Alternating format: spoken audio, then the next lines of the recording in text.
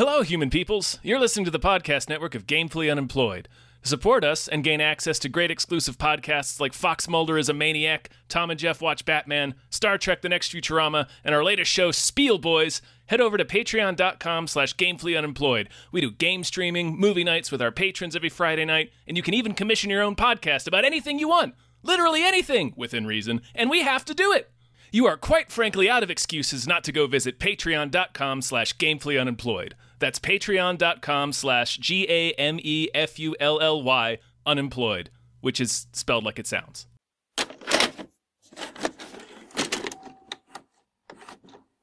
I need one of those. I need one of those arms too. One of those mic arms. An arm. I have two arms. I have two. Oh, you mean mic arms? Yeah, I have one of those as well. Yeah, you humble brag. Hi, everybody. There's like I've got so many mic arms. Oh yeah, They're coming just out the ass. I look like Doc Ock. I look like a podcasting Doc Ock. Joe Rogan's Doc Ock. I want like 8 arms coming out. 8 little podcast, holding little the microphone same mic. arms. Yeah. Oh, hi everybody. Oh, fine. Hello, everyone. My name is David Bell. My name is Tom Ryman. And we just watched Archive 81. Archive 81. What does 81 mean?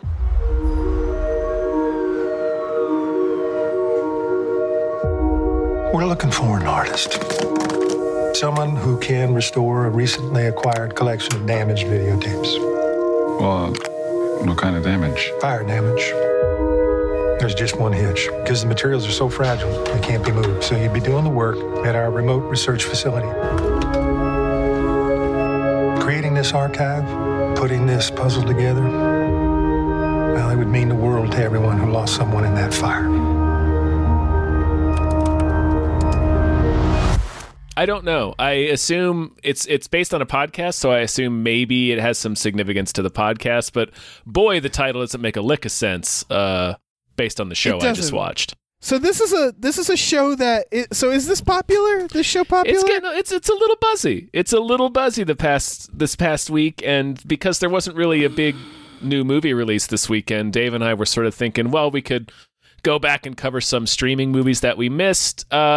We ultimately decided to cover Archive 81 because it seems like there's a little bit of buzz around it. It's kind of in our wheelhouse. And yeah, like you're trying to say, we both already watched it. Yeah, we both happen to have watched it. I realized late we could have also done Hawkeye, but like, I don't. I'm not shitting on Hawkeye. It's just like, I don't know. Hawkeye. I didn't watch Hawkeye. Oh, okay. I have not not seen 1 minute of Hawkeye. So all right, you should watch Hawkeye. I enjoyed a lot of Hawkeye. I had some notes, but generally speaking, it was a delight. There we go. We're done with Hawkeye. Yeah, it's not a show I'm avoiding. It's just it's very. You haven't gotten around to it. It's very hard for me to watch TV because it's such a time commitment. So I usually don't. I've brought this up, I think, on 11 different podcasts now, but I'm still only halfway through Squid Game. Like, it takes me forever to watch a show, even if it's one that I want to watch. Here's what it is that, okay, and this is getting us to the subject we're going to talk about. It's hard for me to watch. In the case of Hawkeye, I was stuck on a plane that was, like, delayed, and so I just got to watch the entire thing. Because I was in a single place and I couldn't go anywhere. Mm-hmm. For me, it's hard to watch TV that I need to focus on. In other words, it's hard to watch TV that I give a shit about because then I have to sit and watch it. It's the time commitment, right? It's the time commitment. So it becomes easier to watch a show. Like, for example, Hannah has, she puts on like Drag Race or Great British Bake Off. Those are shows that I quite enjoy because I'm doing something else while it's happening, and it's a delight to, like, you look over from your screen and you get the point. And so Archive 81, I kind of finished because at a certain point I stopped caring, and so it was I wouldn't call it, like, I wasn't on my computer or anything. But it was like, I'll solve a crossword puzzle. Like, mm-hmm. I get the gist. Yeah. Or like, I'll watch it if I'm a little sleepy. Mm-hmm. Other shows it's harder to do that. to commit time, especially when the show really demands full attention. Yeah. It's tough. There's only so many hours, and a TV show asks a lot. It does when you get older, I think. Because I remember days where I just sit and watch something all fucking day. I watched True Detective in a day. Can't do that as much, you know? No, it becomes more difficult. Yeah. So Archive 81, it was a good premise. I mean, we talked about it. An eye-catching premise, an intriguing premise. We talked about it on Hypecast, so it's it seemed like within our wheelhouse. So we watched it. It also has largely good reviews. Yes, yeah. It's the reviews it's gone like its scores across the internet has gone down a little bit since it first came out, but it's still generally well reviewed. What did you think of Archive 81, Tom? Okay, I thought it started real strong and then really peters out in the last couple of episodes. I really like the premise. I like the mood, but it kind of falls apart, I think, toward the end. Yeah. Especially when it reveals that it's going to continue for another season. It's like, boy, I don't see how you're going to do. Yeah. It's like you really should have. There's another show I watched recently that did the same thing. I'll just go ahead and say it. Yellow Jackets reveals itself to be that it is going to be a continuing series, and that like immediately deflated 98% of my interest in it. That's a shame. Yeah, I'll say right now, I will not be watching season 2 of Archive 81. No, it's not the worst thing in the world. It's just I would call this like mid 2000s network TV level, where it's like it does have a compelling premise. But ultimately, it just felt like we can do better than this TV-wise now, if that makes sense. Like, it feels like it falls into the... It feels like a show that would have come out right after Lost came out and was trying to be another Lost. Yeah, and ultimately, it didn't really need the mystery box element that it created. Like, it created such a thick mystery box that I assumed there was something better happening than what they reveal. It was like, oh, that's the thing I assumed was happening, and you're telling me that is in fact what's happening. Okay, like that was the obviously spoilers, people. Yeah, but it sort of starts implying like there's a cult in this. Yeah, it's the first thing. The first thing you see is this old snuff film. I guess we should briefly run through the plot. It's about this guy named Dan who's hired by this mysterious guy who is Martin Donovan, Hap from Insomnia, the Al Pacino's partner that he accidentally shoots. I don't know if I meant to shoot Hap on purpose. I can't remember. I can't sleep. You just summed up Insomnia. Good job. It's the Good job entirety covering of Insomnia. Yeah. That's all you need to know. So Dan is working for Insomnia, for Hap. As I think one of our patrons described it, like they live in a literal like mystery box. Yeah, he lives in a mystery. Yeah, he sends him to this. I mean, Martin Donovan's character is very conspicuously named Virgil. Virgil is Dante's guide through hell. Yeah. So Dan takes this job to restore. He's like a videophile. He collects rare VHSs. He'll go to like lots and just buy lots of recorded VHSs just to see if there's anything interesting on them. He works at and he works at a museum like restoring old videotapes. So that's kind of his bag. He's like obsessed with it. We learn his whole family died in a fire, so he has this sort of obsession with restoring old memories. So he gets hired by Virgil Davenport, who is the CEO of this mysterious company, to restore these videotapes that were recovered from a notorious hotel fire in 1994 at the Visser, I think it's called. Visser. The Visser, yeah. Visser. Also conspicuously titled. Mm-hmm. To sort of like put together what happened, and these videotapes were filmed by this woman named Melody, who was doing a college project on the hotel, so was filming it. Think. So we think, but we eventually realize that she is there for another reason, which is to try to track down her mother. She was put up for adoption at birth, and got a mysterious letter from her mom indicating that she was living at the Visser at some point. So she's going there under ostensibly doing this project, interviewing the residents about living in this building, but she's really trying to see if anybody there remembers her mom. Right, So, which makes sense because otherwise that is the lamest project. Because she's just like, I'm going to interview people in this apartment building about like their lives and like, all right. Yeah, it seemed weird. It seemed weird. Yeah. They did try to set it up by saying, well, the Visser is sort of like a famous landmark. It was built on top of the ruins of this creepy old mansion that also burned down.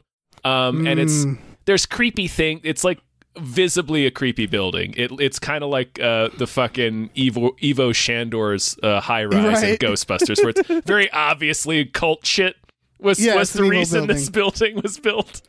Yeah. So as he's reconstructing the tapes, he starts to notice spooky shit in them, and then spooky shit starts happening around him. He has to do the videotapes per Virgil Davenport's orders at this isolated research facility that they have, which looks no like cell phone. Yeah, it's got barely any cell phone coverage. Like you said, it looks like a literal mystery box. It's like a .com office, only everything's concrete.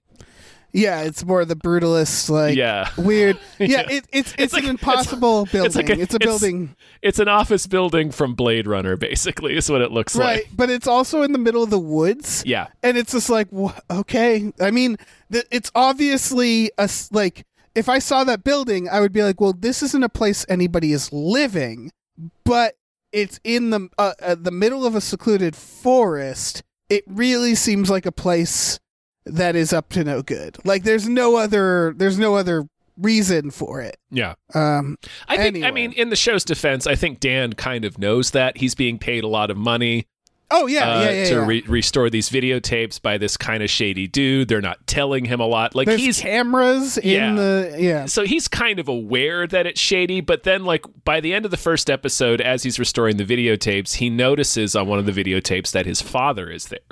So like from that point on, it sort of kind of excuses any time that you would be like, well, he should quit. Like he should get as far away from this as he possibly can. But it excuses all that because now he has this very personal hook. Like his dad's there. He wants to know how his dad was involved because obviously his whole family died in a fire when he was a little boy. So yeah.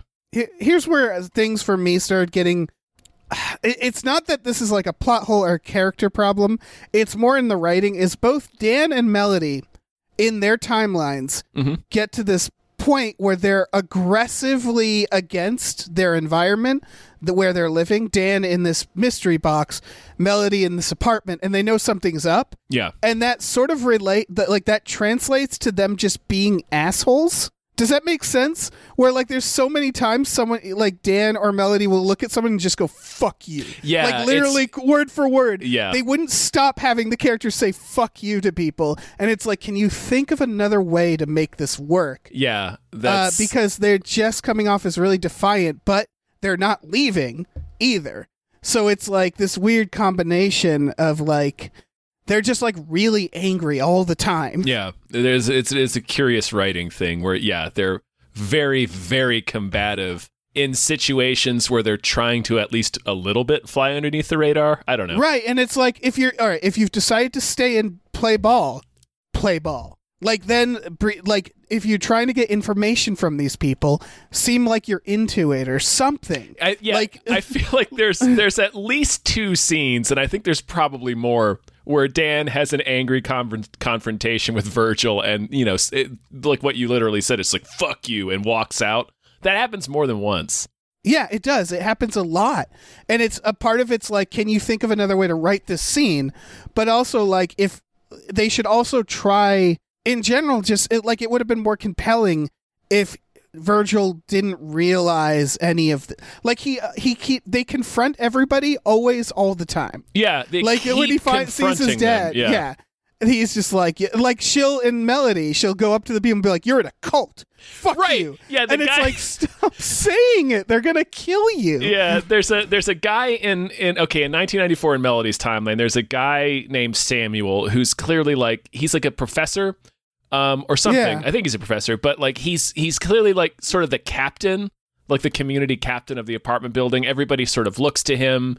He kind of dictates what's what. Nobody really makes a move in the apartment in the Visser without Right. Samuel saying.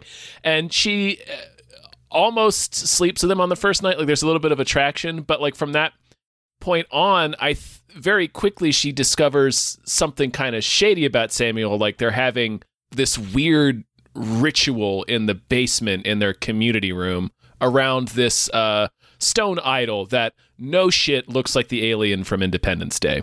Yes, once you, or actually before you texted me that was part of the thing that I was like excited about, is I thought for a while, because the beginning credits also imply that this was going to be alien related or sci-fi, and it kind of is, but ultimately... I think it is. I think you could, it's Lovecraftian, so you could interpret this creature that they're praying to as an alien, for sure. Alien. It could be an alien, because like the whole point is that this cult is obsessed with this alien who is somehow related to this comet, and he can control, or it can control, like time.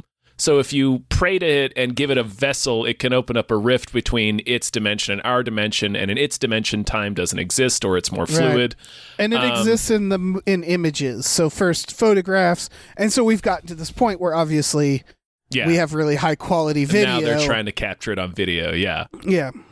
So the cult, from beginning with the mansion that burns down, and then these people in the apartment building on top of it in 1994, and then now in the present, there's clearly some people who are still involved with the cult.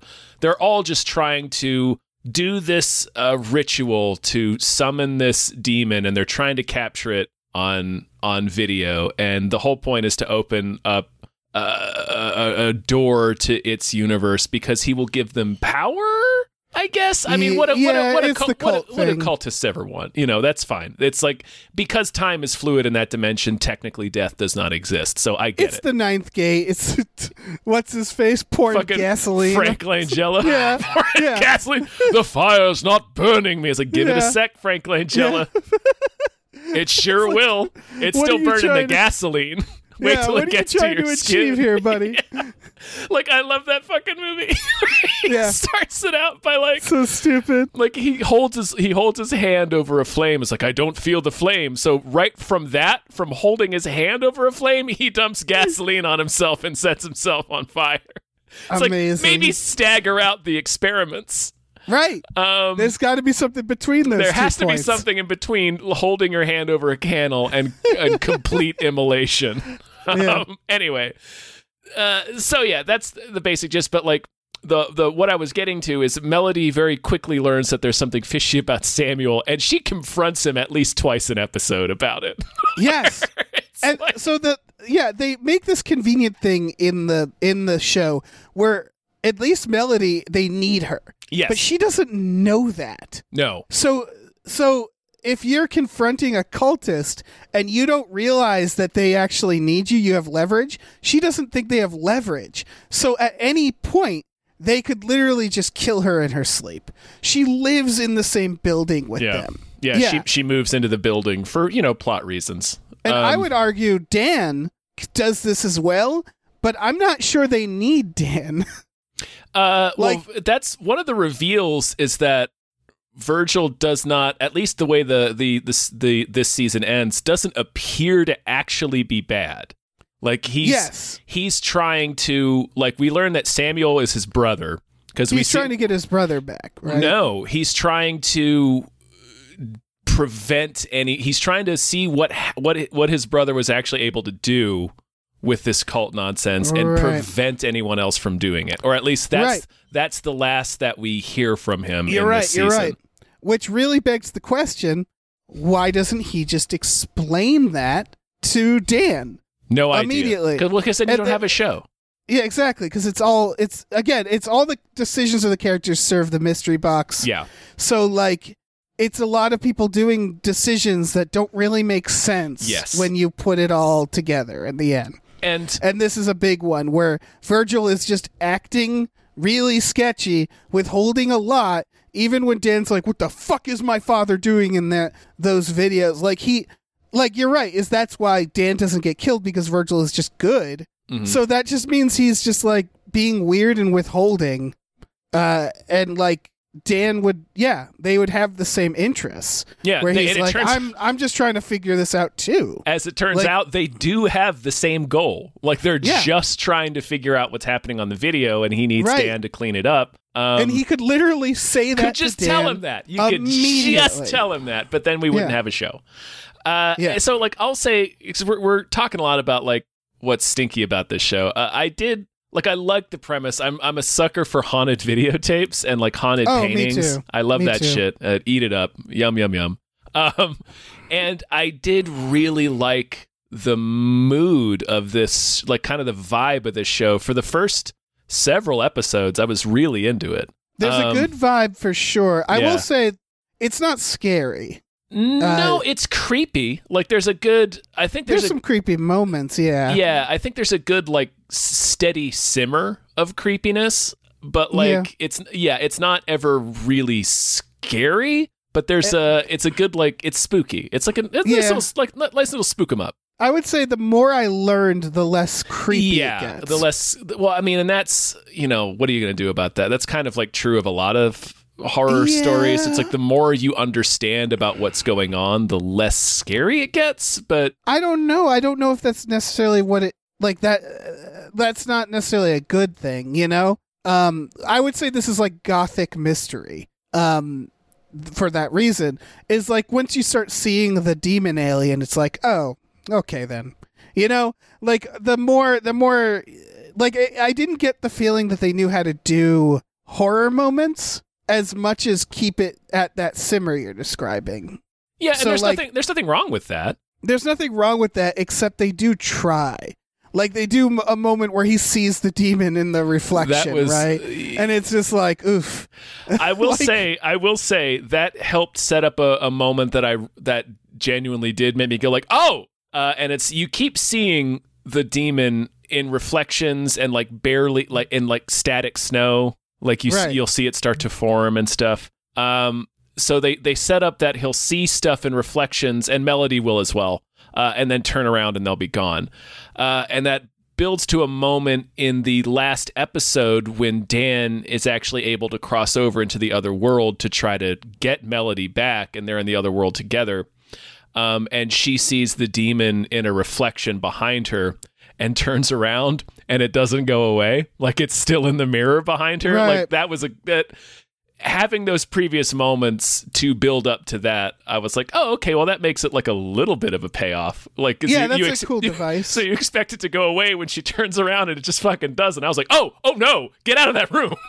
Yeah, and I'm honestly surprised more horror doesn't do that, because what we're talking about is a very common trope. Yeah. And so, like, you'd think more horror would do the trope where you see the reflection turn around and it's still standing there. Mm-hmm.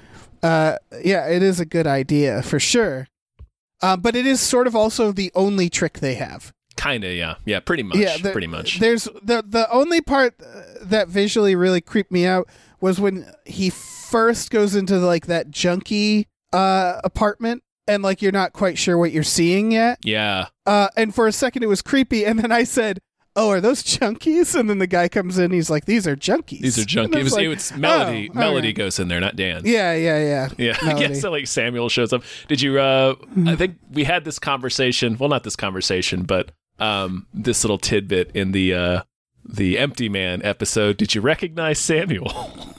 Oh, is he? What is he? His What's name is going on? Evan Jean-Keat. He's in the Empty Man. He's Deputy Nick from Bone Tomahawk. Guy gets split in half down the middle. Oh, and I'm looking him up. It turns out he's also Toad from X-Men. Yeah, and he's the dead husband in oh gosh, the Rebecca Hall movie that just came out with the ghost that's in negative space. The Night House. The Night House, yeah. He's the dead husband Right. in that. And Well, good for him. he gets stabbed and thrown off a mountain in the beginning of The Empty Man. So He does. He's really hammered out a niche for himself for being in these weird, creepy ass movies. Yeah, I kind of want to see him like graduate to like something else in these movies, like main character or something. Well, he's a main villain in this one, so good for him. Yeah, that's true. Good for him. But I also didn't really care for this movie. This show, yeah, show. It really, I was really into it, and then it kind of in the last, I want to say, definitely the last episode, but I want to say like the last 3 episodes, it really started to fall apart for me.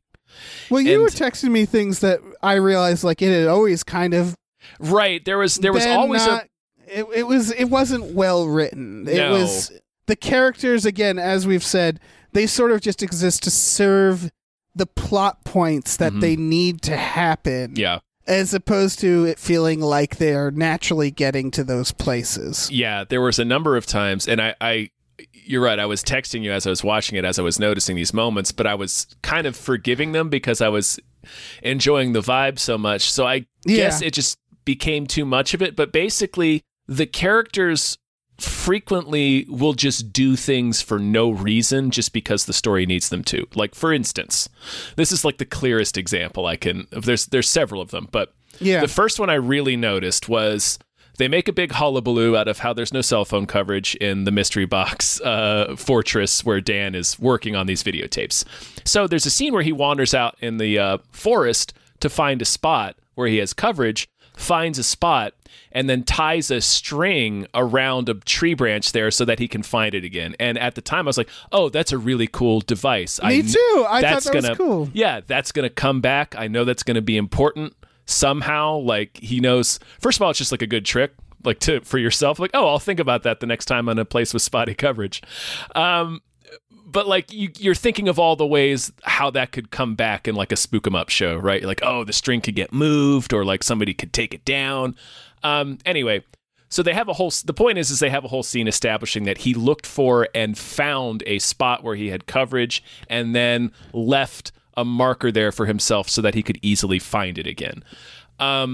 After that, I think within the same episode, but it might have been in the next episode, it cuts to him wandering through the forest again, looking for a signal, and him stumbling upon this spooky cathedral that's boarded up. And it's like, it's completely ignoring the fact that we already saw him search for and discover and mark a spot where he has coverage. It's ignoring that because the script needed him to wander around in the woods and find this creepy cathedral. Yeah, also couldn't think of any other reason for him to do it. Yeah, him marking that place, it ultimately does not matter. Yeah, like, here's the weird thing about that. They could have just said, you have cell phone reception in this house, and it wouldn't have changed the plot. Because it's the idea when they were like, there's no cell phone reception. I was like, classic horror. And then he's just making calls throughout because he can go out to the woods. Yeah. And so it was like, what? Okay, well, all right. Just give him cell phone reception in the house. You save yourself some production. Yeah. Like locations. I don't know why you did that. It's weird. It never serves the plot. Because most of the time, cell phones ruin a lot of movie plots, right? Especially horror movies, because they're just like, well, you can just call at any point and like get help or get information or figure out where you are. So very often, what these movies will do is take the cell phones out of the equation somehow. So like they do that, but then they immediately put the cell phone right back into the mix. Right, and like, what I thought is there was going to be a part where he's injured or something's after him and he has to go into the woods to call for help. Get help, and then we have spooky woods and he's looking for that thing on the tree. Never happens. No. Never matters. There's no reason for it. And it's a lot of that. I felt like the whole, so I get why they have his house get burned down and his dad die, right? Sure. But ultimately that doesn't really matter because at the end they're like, by the way, the cultists or these witches or whatever, they burnt down the house. And it's like, oh, all right. Like, yeah, a lot of stuff like that where it's like, so that wasn't that, like he could have been killed in an alleyway. And they also do that thing in that flashback where he's playing the tune that turns out to be the cultist tune. Yeah. And his dad is like, why are you playing that? Don't play that. So I thought, oh, is he significant in the cult do they ever explain why him as a kid was playing the same tune? Like did he hear it? I think that has to do with the parabolic device of the time bending thing, like how it's the opening up the access to the aliens dimension kind of like makes time loop back in on itself. So like, and then when he goes into it, it's sort of like 12 Monkeys. Where it's right, like, and I thought when he goes into the dimension and they try to trick him into his father being there, I thought they were going to try to explain it there. But the problem is it's so vague. Yeah. And that's kind of the issue with this it's why it really is like my least favorite form of mystery box. Not my least favorite, but my least favorite is obviously the ones that don't actually explain anything. Yeah. This explains it. It's just once it's explained, you're like, yeah, that's what I thought in the first episode. And then all those little extra things don't like. There's so many red herrings. It feels like that. Like it's like in the end, it was like so it was the thing that I thought it was, and all that extra stuff didn't really matter. Not in any like significant or interesting way. Because it's season 1, like that's the biggest reveal, honestly, to me, was that this wasn't a limited series and that they intended to go for multiple seasons. So I think maybe they'll answer some of those or red herrings or other little tidbits that they drop, because there's a lot of breadcrumbs they throw at you. And let me tell you, I won't be there.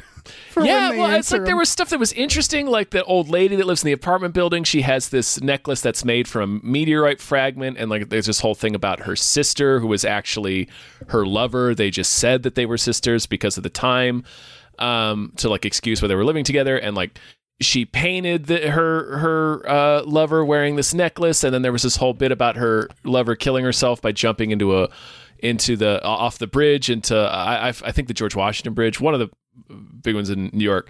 So like there was that, and then there's the stuff with the Samuel keeping secret junkies, and then there's, like you said, the thing with the theme song that Dan's sister somehow knows, and we don't know why she knows that. She's just playing it on the piano and can't remember where she heard it.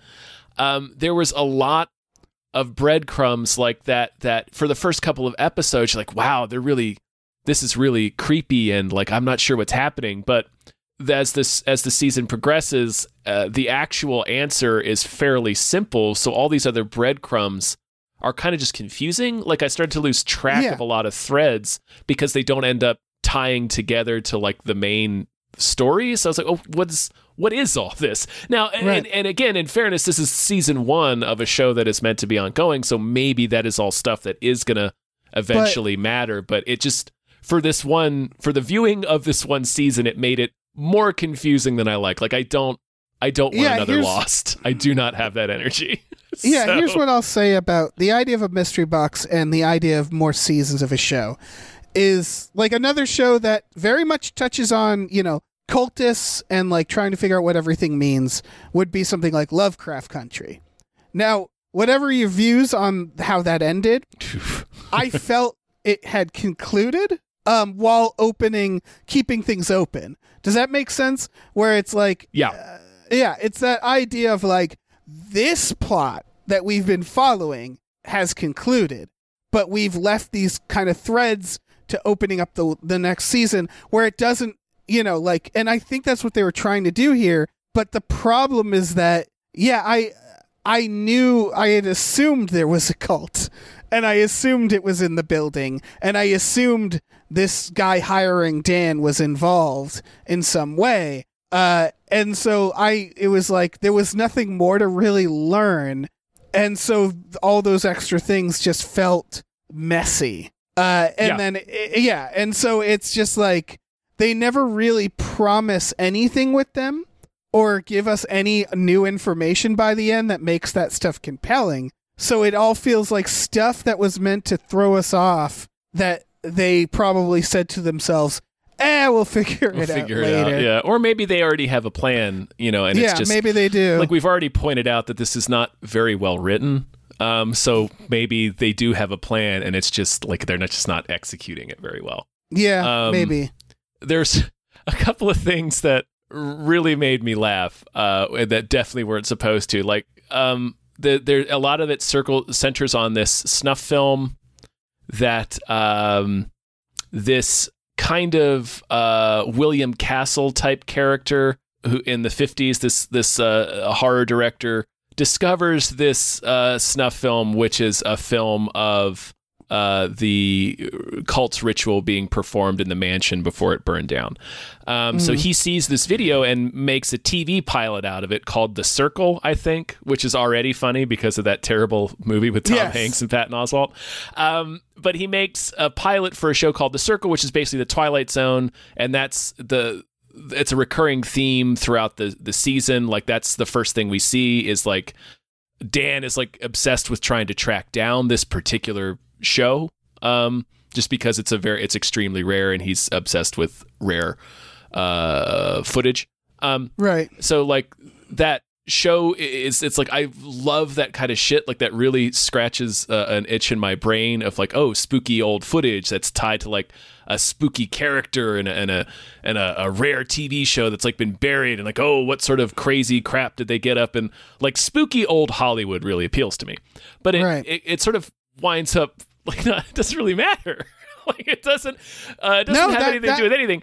But that stuff was all like supplemental. It ties it like, it's not a mystery, like they answer those questions. Yeah. But like how the movie tied in, they're just like, oh yeah, and I guess your uncle was kind of interested in this. Yeah, it was just too. It's just the ritual they do. That's all it was. And it's like all I'd the ever character, the movie guy, was just like some guy who saw the ritual once. He was just some guy. That's it. He saw the video, became obsessed with it, thought it was really resting, and tried to make a pilot out of it, and it didn't go. Like that's. And I think maybe that'll come into play in the second season if they do one. Like his daughter is a character in the 1994 sequences, and in the beginning of the season, like they acquire the footage of this show because she put it up for auction and then she dies. So that'll probably be something creepy happening around that.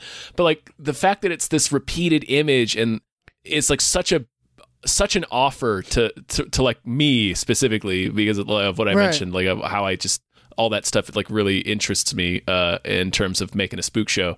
To just have it be so inconsequential was a big letdown. But anyway, because it is just the ritual. It's just the ritual that they do. That's it. That's all it is. There's no deeper secret behind the video, as intriguing and mysterious as it is. Right, and then they show the ritual, like they show that specific ritual happening. Yeah. And you're like, yeah, I saw it. Yeah, we saw it. Yeah, we know what this is. But what I was getting to is that one of the fucking most unintentionally hilarious moments of this season is as we see there's a flashback episode that to the people in the mansion doing the ritual. So we see that ritual happen real time, and then we see in 1994 Samuel repeats the ritual with another victim that's supposed to be the host for this alien. And in both situations, what it is they get around, they do this creepy chant. I will say the chant is very effective. Like that's the creepiest thing about the show. Yeah. It's the music, and then the way it's like it's a weird tempo.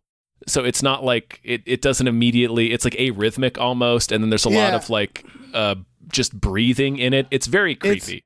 It's very funny when a character is like, they like have a character hear it and they're like, oh, that's a pretty song or something like that. It's like, it absolutely isn't. It's like the scariest song ever made. Yeah. Hard disagree. Disagree. Oh, that's pretty. What is it? Oh, it's an old Irish lullaby. I'm like, the fuck it is. Yeah. Maybe an Irish one. Anyway, so in both the rituals, they do this chant, and then they have this person who's a sacrifice. They slash their throats, and then the alien demon, whatever it ends up being, the Independence Day alien, will be able to cross from its imprisoned realm into ours. So in both in times they show us the ritual, the person who gets their throat cut drops immediately, like they got a cattle piston to the temple. Yep, which like, is very funny. Like it's just like they flipped their on switch to off. Like they flipped their switch to dead, and they just collapse on the ground, and it's very very funny. Yes, they also don't know it's happening, so it's just like shoop. That's very funny. You know what's also funny? When they perform the ritual at the end, his podcasting buddy who didn't really need to be in it is like, I'm not going to get my throat slit for this. We don't have anybody to sacrifice. And the woman who is now like the exposition machine, who they really sweatily work her in to earlier episodes. Yeah, she's this groundskeeper that's lurking around the mystery box fortress where Dan is working, and the reveal is that she is actually Melody's mother, who is this witch, part of this society, who's trying to keep the demon from crossing over, and like that's who Virgil is working with. Right, and it's so obvious that she's something. Yeah, because she shows up in a few scenes to be like, remember me, I'm a character, and then leaves, and then at the end it's like, dun dun dun, it's her. But when they do the ritual and he's like, I'm not going to have my throat slit, and it basically comes down to her being like, no, we don't need to do that for this one. And then they don't. Yeah. And it was like, wait. Yeah, that wasn't... She just cuts her hand and is able to do a spell and open the gate herself. It's like, oh, we could have just done this the whole time? Well, what's wild about that is the past rituals still need them to cut their hand. They need a blood of the witch, right? So yes. So they do this thing where they set up that he has a bunch of blood in his basement too. The rich guy in Dan's timeline. He has a bunch of his company because they have a DNA like a company. What is it called? Like it's a number in you. 23andMe, I think. So they could track down somebody that had this lineage. Right. And so the idea is they need Melody in the past because she has this lineage, and he cuts her hand and uses her blood on the statue. But then they, on top of that, kill somebody. Yes. Separately.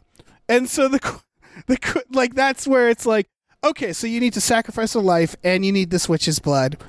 And then once you get to the modern version, they do something that I thought was going to be smart, which is so Dan decides, I need to open this portal because Melody, he learns Melody is in the portal. So I need to open the portal to get Melody out. So we're going to do this ritual. And he goes downstairs to where all the blood is stored. And it was like, oh, that's cool. He's using the blood bank to find the lineage. And then that doesn't matter. He brings the blood in, and then the mom shows up, and she's like, no, I can do it. Yeah. And it's like, oh, okay. So we didn't need that at all, huh? And then she's the mom is like, yeah, we also don't have to sacrifice anybody. And it's like, oh, so none of this. Why didn't we just do this before? Yeah. It was, so none of this matters. Yeah. All right. Again, it was just another instance of they needed something to happen. Right. So it just happens. Right, because it would have been neat to have a situation where it's like, shit, we need to sacrifice someone to save her. Yeah. And like, what are you going to do about that? Who are you going to sacrifice? Is it worth it? These are all complex questions that the writers were not interested in asking. Not at all. So they just wrote it so that the ritual changed for no reason for the last one. Yep. And they have the mother say something that's just like, nah, we don't need that. She says something like, well, we're not trying to summon the demon. We're just trying to open the portal. Yeah. And it's like, what is the difference? So it's very messy in its execution and writing. It's all about, it really feels like it's that top down where they thought of spooky moments and then they wrote a way to make those moments happen as opposed to thinking of a story. They just have characters do things that make no sense to have those moments and just move the plot along. Remember the drawing? It's frustrating. Yeah. Yeah, the drawing doesn't fucking matter at all, does it? It's only to serve as exposition. Yeah. So they can finally learn, oh, she's in the there's like a friend of Melody's Annabelle, and I don't know why, but she becomes suddenly, I guess it's this, they work in this idea that there's like a muse element where it's like artists, it's an artist cult. Sometimes? Yes. It's more the fungus. So like, fuck, I forgot about. You forgot about the fungus. There's like a Stranger Things element there, where it's like this fungus that will start to grow if you do a little dance and try to contact the demon. This fungus from its world will start to invade your world, and the people in the apartment building have like that's what the junkie wing is for. Basically, it's like all the Right. junkies are in there with this mold, and so like what happens with Annabelle is the old lady in the apartment building gives her paints that are made from the fungus, so the fungus starts to like get into her brain Possess her. and possess her basically. Wait, so when did the fungus? What causes the fungus? I think making the connection with the demon. They explain it Okay. briefly, and I forget exactly what it was, but like reaching out to it without doing the ritual. So like what happens in the flashback episode in the mansion before it burns down is that they do a version of the ritual that doesn't have any of the blood yet. Like they don't have Right. a vessel for the demon, and they don't have the blood on the statue. Or maybe they do. No, they do have the statue at this point. So they get the statue, and doing the chant around the statue gets them to make contact, and they take a bunch of pictures of it, and they can see like it's like spirit photography. You can see the demon behind her. And Right. photographs. So like establishing contact, I think, is what makes the mold start to grow on that site. Right, Like and the I mold think that's what doesn't. happened. The mold is like a weapon they use for mind control, and they give it to Annabelle. They use it sometimes on junkies or like for creativity. They give it to the girl they're also going to sacrifice. Yeah, I think it's like readying you. It's like a piece of its dimension and sort of like getting you all lubed up to be in the alien dimension. I Right. guess. I mean, it makes as much sense as it needs to. Yeah, that's sort of most of this. yeah. Yeah, you mentioned Stranger Things, and I realized this is an algorithm show, right? This Yeah. is them looking at Lovecraft Country and Stranger Things and all those, and being like, get us another one of those. This is very much like Lovecraft Country and Stranger Things colliding in a blender and being written poorly. Yeah, this one feels disingenuous. Like what those shows have that made them something everybody's talking about is that they felt like they were at least written from a perspective of like care. Yeah. And this feels more cynical to me. This feels like they wanted to get that result, but they didn't really have a story. And they didn't really care to think It feels too like- hard about it. It feels like, yeah, I totally see what you're saying. I hesitate to call it totally cynical. I think this feels like the pop horror version of Lovecraft Country and Stranger Things. Right. And it's Stranger Things. It's like they're both of those shows, Stranger Things more so, are kind of pop horror adjacent, but I wouldn't necessarily call them pop horror because they're a little bit more thoughtful. Well, here's what I'll say is the big difference is both of those shows, for all their flaws and benefits and such, they think about their characters. Yes. They're focused on the people. Very This, much so, yeah. None of these characters I gave a shit about. No. Because they had very little personality.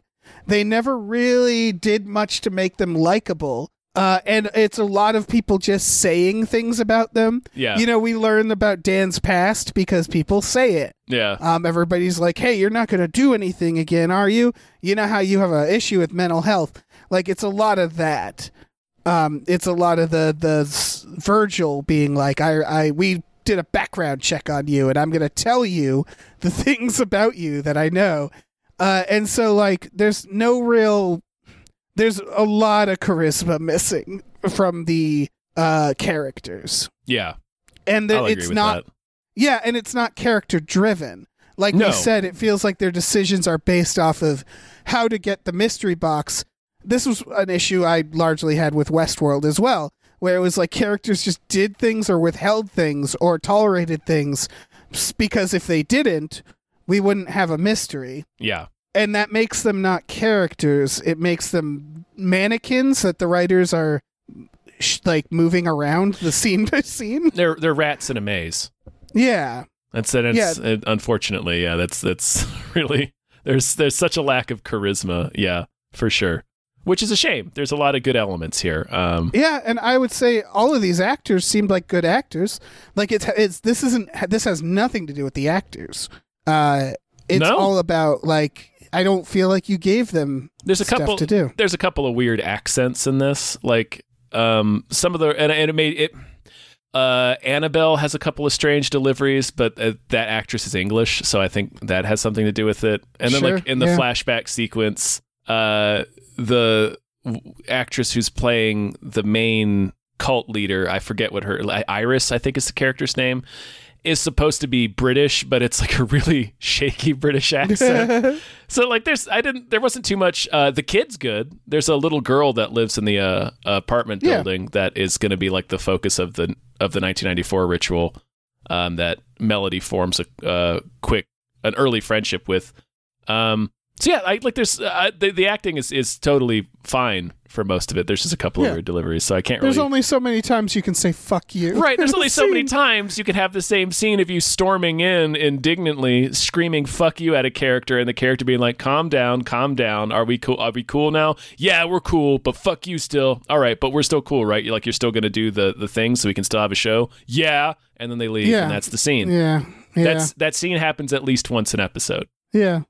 It really does. I can't stress enough that at least more than one time a character does the "fuck you" and walks away. The "fuck you" storm out scene. It happens. Yeah. No kidding. Probably once an episode at least. They really lean on the word "fuck" in general as like, especially towards the last half. Swear. Yeah, especially towards the last half. It's really like, obviously we're not prudes here or anything, but it's you're right. It's like seems like they eschew any other swear word except for "fuck" in the show.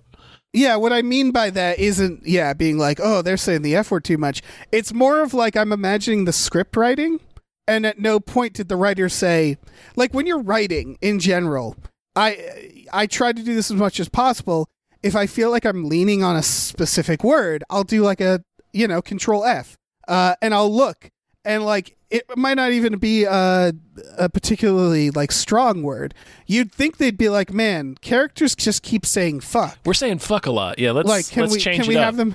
Let's mix it up. Have them say "shit." Like it's that basic where it's like it's just the repetition feels sloppy in a way that you would do a second or third draft and you'd notice that and go, oh, I'm gonna make this a little more dynamic. Yeah, it's another signifier of subpar writing. Yeah, and that's why I'm saying I'm giving them the benefit of the doubt by saying it's cynical, because it feels more of like, let's just write this. Yeah, like that. This is what they want. They want this fucking mystery box show. All right, let's just write it out. Nothing really makes enough sense. We're not going to try hard enough to like really explore these questions. Or the potential of this premise, or even really spend a lot of time thinking about what the characters are thinking in any given scene. So it just sort of, I don't know. Like, you're right, the first half of this is better than the second. Yeah, for but sure. Even the first half, I wasn't, by like 3 or 4 episodes in, I had this moment, and because I was watching with Hannah, and I was just like, so we're committed to this show. And she's like, yeah. And it's like, but it's not a great show. And it's like, yeah. It's like, okay, like it was that. It was like I'm perfectly fine watching this show because I'm in bed. I got a few more hours before I want to like go to sleep. I got my crossword puzzles, and it's like, yeah, it's fine. It's fine.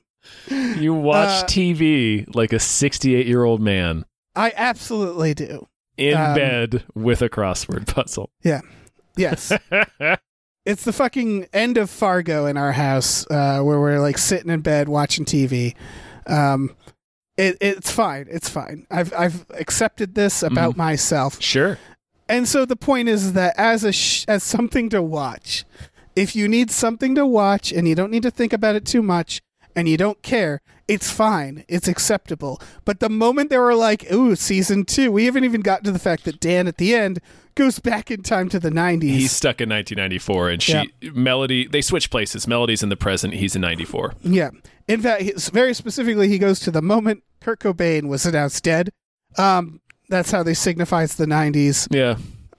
Which is fine. It was very funny to me for this scary music to be happening and this like reveal. It's the MTV News report. Yeah. Kurt Loder on MTV News giving the announcement that Kurt Cobain was dead. It was like, Kurt Loder. And it was like, oh no.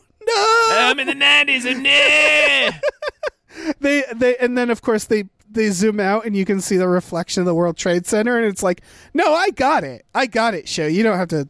Yeah, it's fine. Whatever. I understand. Like I didn't Yeah, I didn't need that. You gave me enough clues when he kept asking the nurse what year it was and she wouldn't answer him. Like, I already knew. I didn't need to see Kurt Loder and also the World Trade Center. Right, and I think you texted me this, and that this is the best way to describe this show is that it thinks we're idiots. Yeah. And it really is going all the way back to its network TV post Lost, where it's like it really spells everything out. It doesn't complicate. It doesn't ask a lot of complicated questions or deal with morality. Everything's very straightforward. They tell you, you know, don't worry about these things. And so there's a place for that type of TV. It just felt to me of like, man, like, I don't know. We should probably expect better. Yeah, I mean, there was people involved in this, you know. Yeah. Benson and Moorhead directed episode 3 and 4. Those are the guys that did Spring and The Endless. Oh, and they're fantastic. I love them. They have a new movie out called Something in the Dirt that I'm really excited to watch. Mm-hmm. Ooh, is that out? No, I think it's a Sundance movie. I think it's just I'm just starting to see like buzz about it. So I think it's a Sundance movie. Anyway, right. Well, again, all right. So going on the direction, this is very well directed. Yes, this is like all of that stuff. It's like, yeah, this all like good performances, good direction. It just ultimately didn't feel like they did enough in the writing. And then the idea of asking, like, ending with, and so stay tuned for season 2. My thought was like, no, I don't think I will. I'm all like, set. Yeah, I don't. You really didn't impress me enough in the story that I would watch season 2. Yeah, I do want to go back and landed though. Yeah, I do want to go back and watch the Benson and Moorhead episodes, knowing that though, because I really like the movies they make. Yeah, it's episodes 3 and 4. Oh, okay. Yeah, that's early. Yeah, that makes sense. But yeah, I don't have anything else to say. Holy shit! I'm sorry. Holy shit! Sorry, I just clicked on Moorhead. You know what else he's directing? It's Moon Knight, right? It's Moon Knight. Yeah. Are you fucking me right now? Oh, I'm so excited for that. I am not fucking you. No. Oh fuck! Fuck! That makes me really excited. Yeah, man. Holy shit! Yeah, they've directed all 6 episodes. They sure did. Oh, fuck. So, fuck yeah. I had forgotten that when we were talking about Moon Knight on Hypecast last week. Oh, yeah. Yeah, so now I'm even more cautiously optimistic. Yeah, it's at least going to look good. It will at least look really good. Yeah. So that'll be cool. I would love them to get to write more stuff because that is a lot of their strength as well. Like had they written Archive 81, I bet I would have really liked it. But yeah, probably would have been a little similar to The Endless. Yeah, a little bit. Fuck, everybody go see Spring and The Endless and Synchronic. I liked Synchronic too. I haven't watched that one. I need to. It's good. Fuck. All right. So yeah, so that's Archive 81, everyone. Mm-hmm. Check it out or don't. Yeah. You understand now where you see where we're coming from. We expected more from the writing. But there's some good spook 'em up bits in there. I don't know. You may enjoy it more than we did. Yeah, it's a fun show. I have very little patience for Mystery Box. Yes. And I am at least thankful that they answered all of the important questions pretty much in this season. Yeah. That's true. Yeah, don't leave any. Yeah, because I hate when I have to keep watching a show just so that I understand what has happened in the show. Mm-hmm. If that makes sense, if I'm phrasing that correctly, like just characters inexplicably withholding pieces of information is frustrating to me. Anyway, yes, we've talked about that before, but that's whatever. That's not the only issue we had with the writing. As I think we've made our case. That's fine. That's fine. We can be done. I don't feel like I need to explain myself. No, I think I've done a fair job of that. Explain myself to you people. Yeah. So I don't know. We should probably wrap this up. Listen, folks, we have a Patreon, patreon.com/gamefullyunemployed. If you go on there, there's some exclusive podcasts, like Tom and Jeff Watch Batman, and Fox Mulder is a maniac. There's also Star Trek: The Next Futurama and Spielboys. Both of those, we're going to get new ones for that on our channel very soon. So keep an eye out for that. We also have a store. Head over to GameFullyUnemployed.com where you can find a link to our Teespring store. We have all kinds of cool original artwork and designs you can get on t-shirts, mugs, stickers, posters, all kinds of things. Check that out. Check it out. Check it out. And go watch The Endless in spring. Yeah, do that. Do that stuff. Yeah, do that. You goofs. And I guess watch Moon Knight. If there's anything I got out of this, it's that. Well, I'm going to go bleed on a statue and see if I can go back. I'm going to go bleed on an Independence Day toy and see if I can go back in time. Yeah, bleed on statues, folks. Yeah, bleed on statues until they send you back to the day Kurt Cobain died.